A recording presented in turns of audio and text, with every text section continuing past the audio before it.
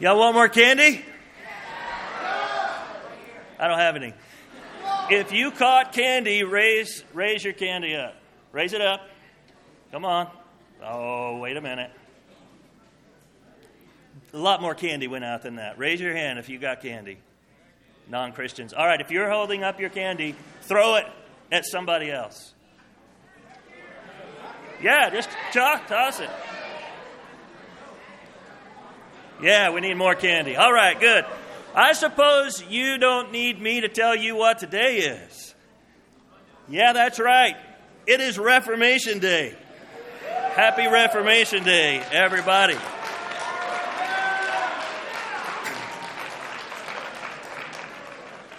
I'm going to make a confession. I am not a huge fan of Halloween. Not for the reasons you may think. It's not because it's evil or devilish or anything. Though I did go to a fundamentalist Christian school in the DFW area where we were taught that we did not mention Halloween, and we were told if we played Dungeons and Dragons, we would go straight to hell. So my deal with Halloween isn't about it being evil. I just think it's a trashy holiday. So I know.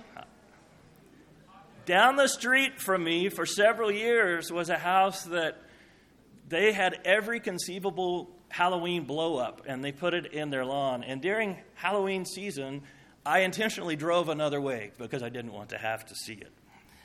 So I tried to lead my children in a different direction, and it didn't work. But I'm going to show you what happened. What is Reformation Day? 505 years ago, the year 1517, a series of events were launched that eventually has, among other things, led to all the variety of Christian denominations and Christian traditions that we have around us. And that was especially sparked by this monk named Martin Luther. He was a German. He was a Catholic. And some things he did sparked what's called the Protestant Reformations that have led to the divided state of Christianity that we have before us today. Now you see Martin Luther's haircut there, the one where he's got the hair ring around him. That's called a tonsure. He had this haircut when he was a Catholic monk. And so when I was telling my kids when they were young, hey, what if instead of Halloween, we celebrate Reformation Day? And they said, oh, yeah, let's do that. How do we do it? Well, my son, Tyler, had this little monk suit that he had gotten at a dollar store or something. And I said, you could be Martin Luther when he was an Augustinian monk, and we could shave a tonsure in your hair. And he said, yeah, let's do it. So my girls had these dress-up dresses that they owned that were really from a century later, but I said, hey, you can be Katharina von Bora, the woman that Luther eventually marries, and you can be, I just made up some stuff. And so they dressed up like this and came up to one of my classes to serve cookies. They were so proud of it at the time. I want to show you Tyler. Some of you know my son Tyler, who's a freshman. Tyler, stand up and let us acknowledge your tonsure.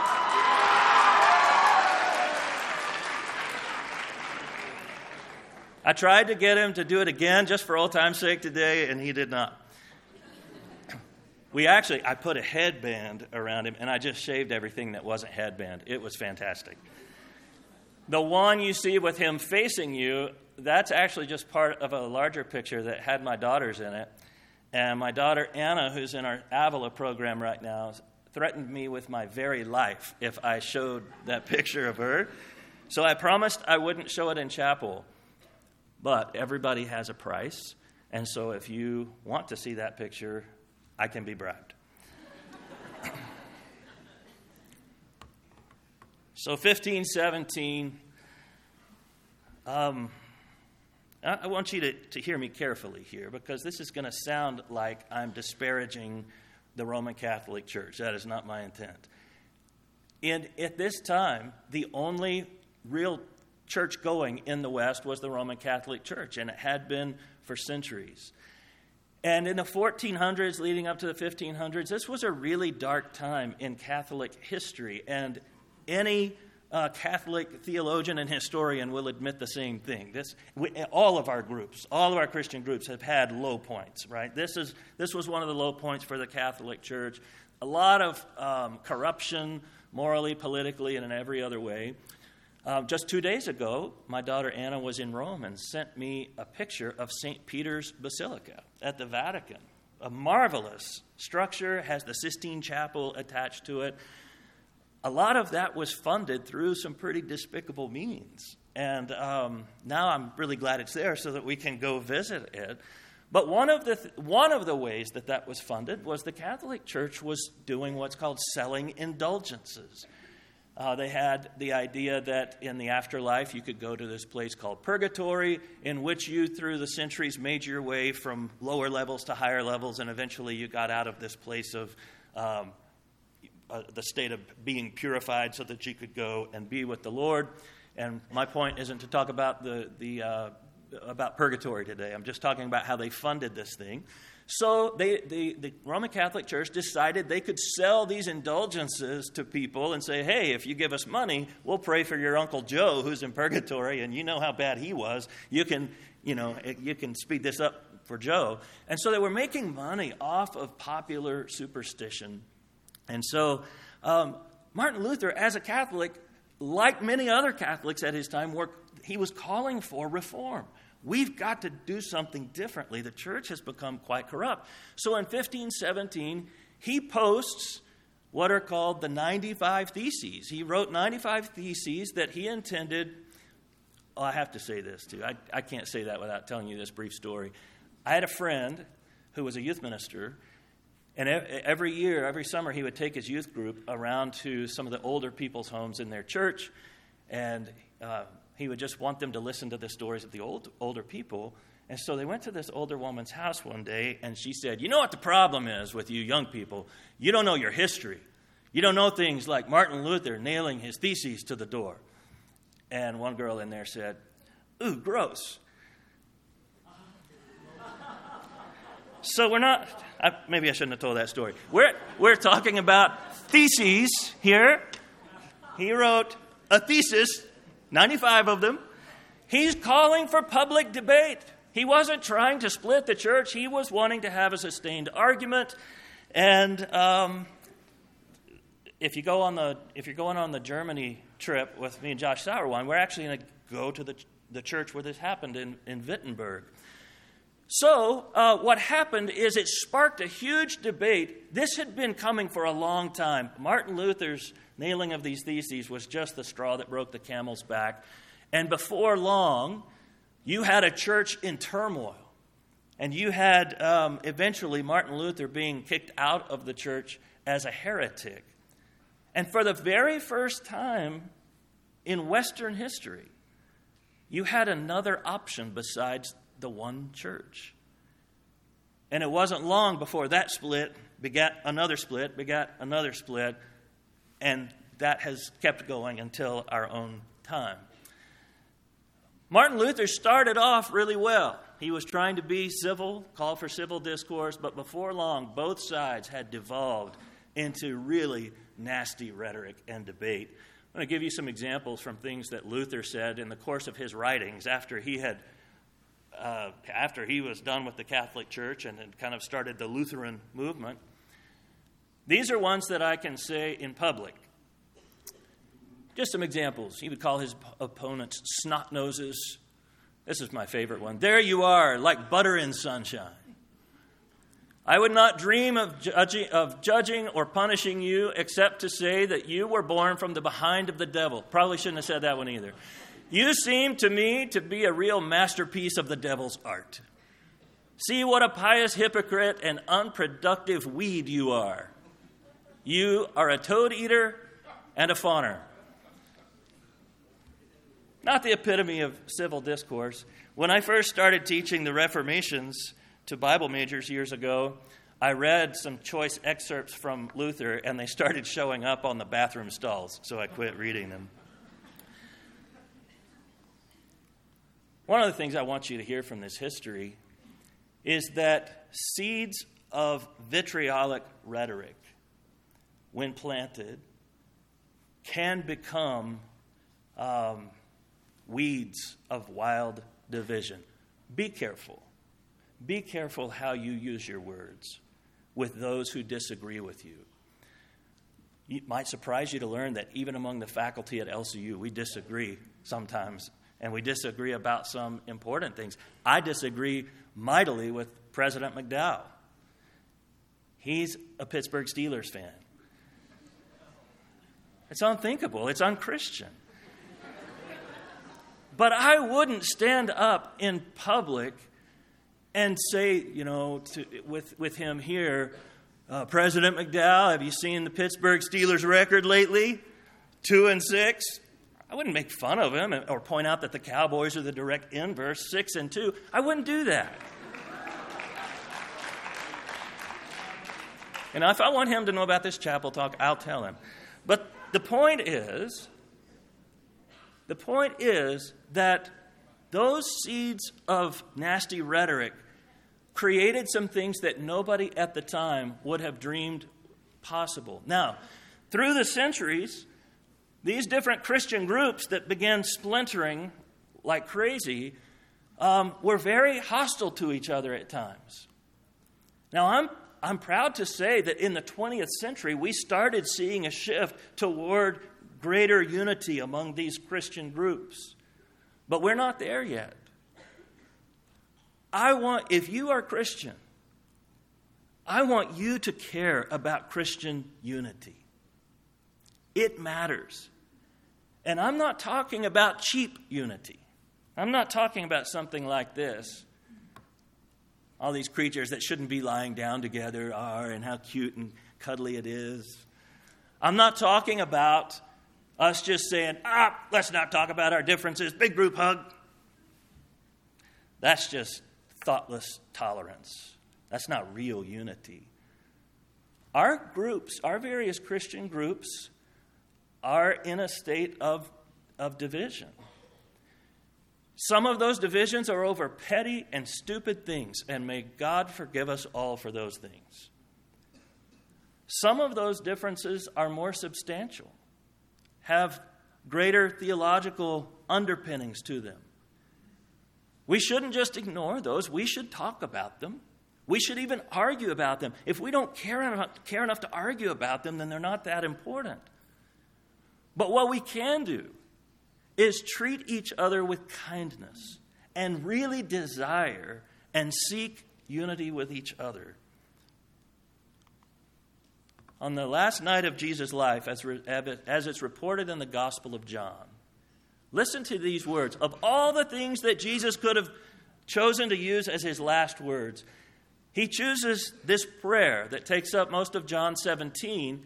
He spends a good bit of time praying for his disciples who've been with him along his journey of mission. And now he prays a prayer for us, those of us who follow Christ. Listen to this prayer. I do not ask on behalf of these alone, but also for those who will believe in me through their word, that they may all be one, just as you, Father, are in me, and I am in you, that they may also be in us, so that the world may believe that you sent me. Christian unity is one of the powerful ways that we demonstrate the truth of the gospel. And our division stands opposed to the gospel. And so we must pray this prayer with Jesus. We don't make unity. Unity is a gift from God, but we should pray for it, and we should open ourselves to it. I want you to commit, if you're a follower of Jesus, to find those who think differently than you, and be willing to be kind, be willing to listen, be willing to take each other seriously as you discuss your differences. I want to end with a little exercise here. I made note of some of the more some Christian traditions, denominations that we might have among us. And if you would, I would like you to stand if you are in the tradition whose name I call. We're not going to shame anyone. We just want to see who is among us. We have a variety of people among us. All right. Lutherans. Do we have any Lutherans among us? Thank you. Do we have? Thank you. Oh, we got another. Good. Now they're standing up. All right. That's right. All right. Baptists. Stand up. Okay. Thank you. All right. Sit down. Catholics. Do we have any Catholics among us? All right. Thank you. You may be seated. Presbyterians. All right. There we go.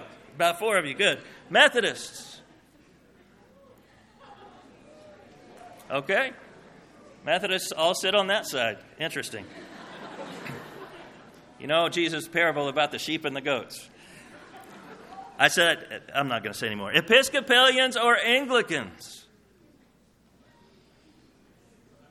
Nobody?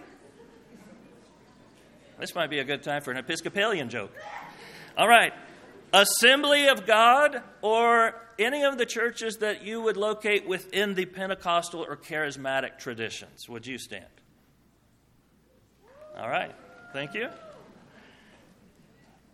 I don't expect we'll have any here, but any Orthodox Christians from Greek Orthodox? Oh, we have one. Excellent. Glad to have you.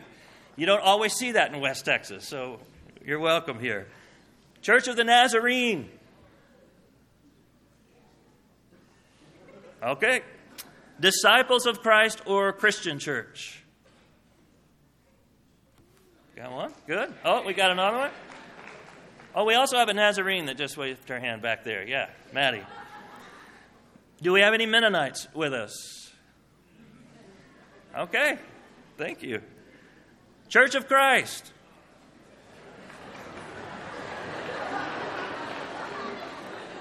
All right, be seated.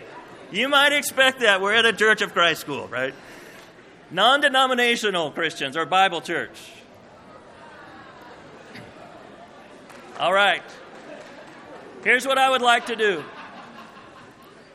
You see that we are varied here.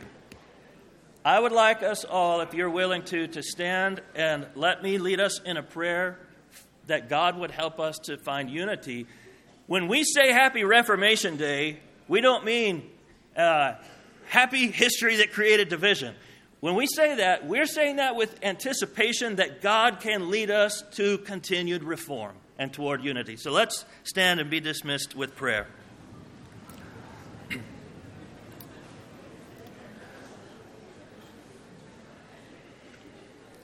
O Lord our God, hearing the words of Christ again today, his prayer that we may all be one, we join ourselves with that prayer and we pray it ourselves. We pray it with each other and for each other. Please lead us to greater unity.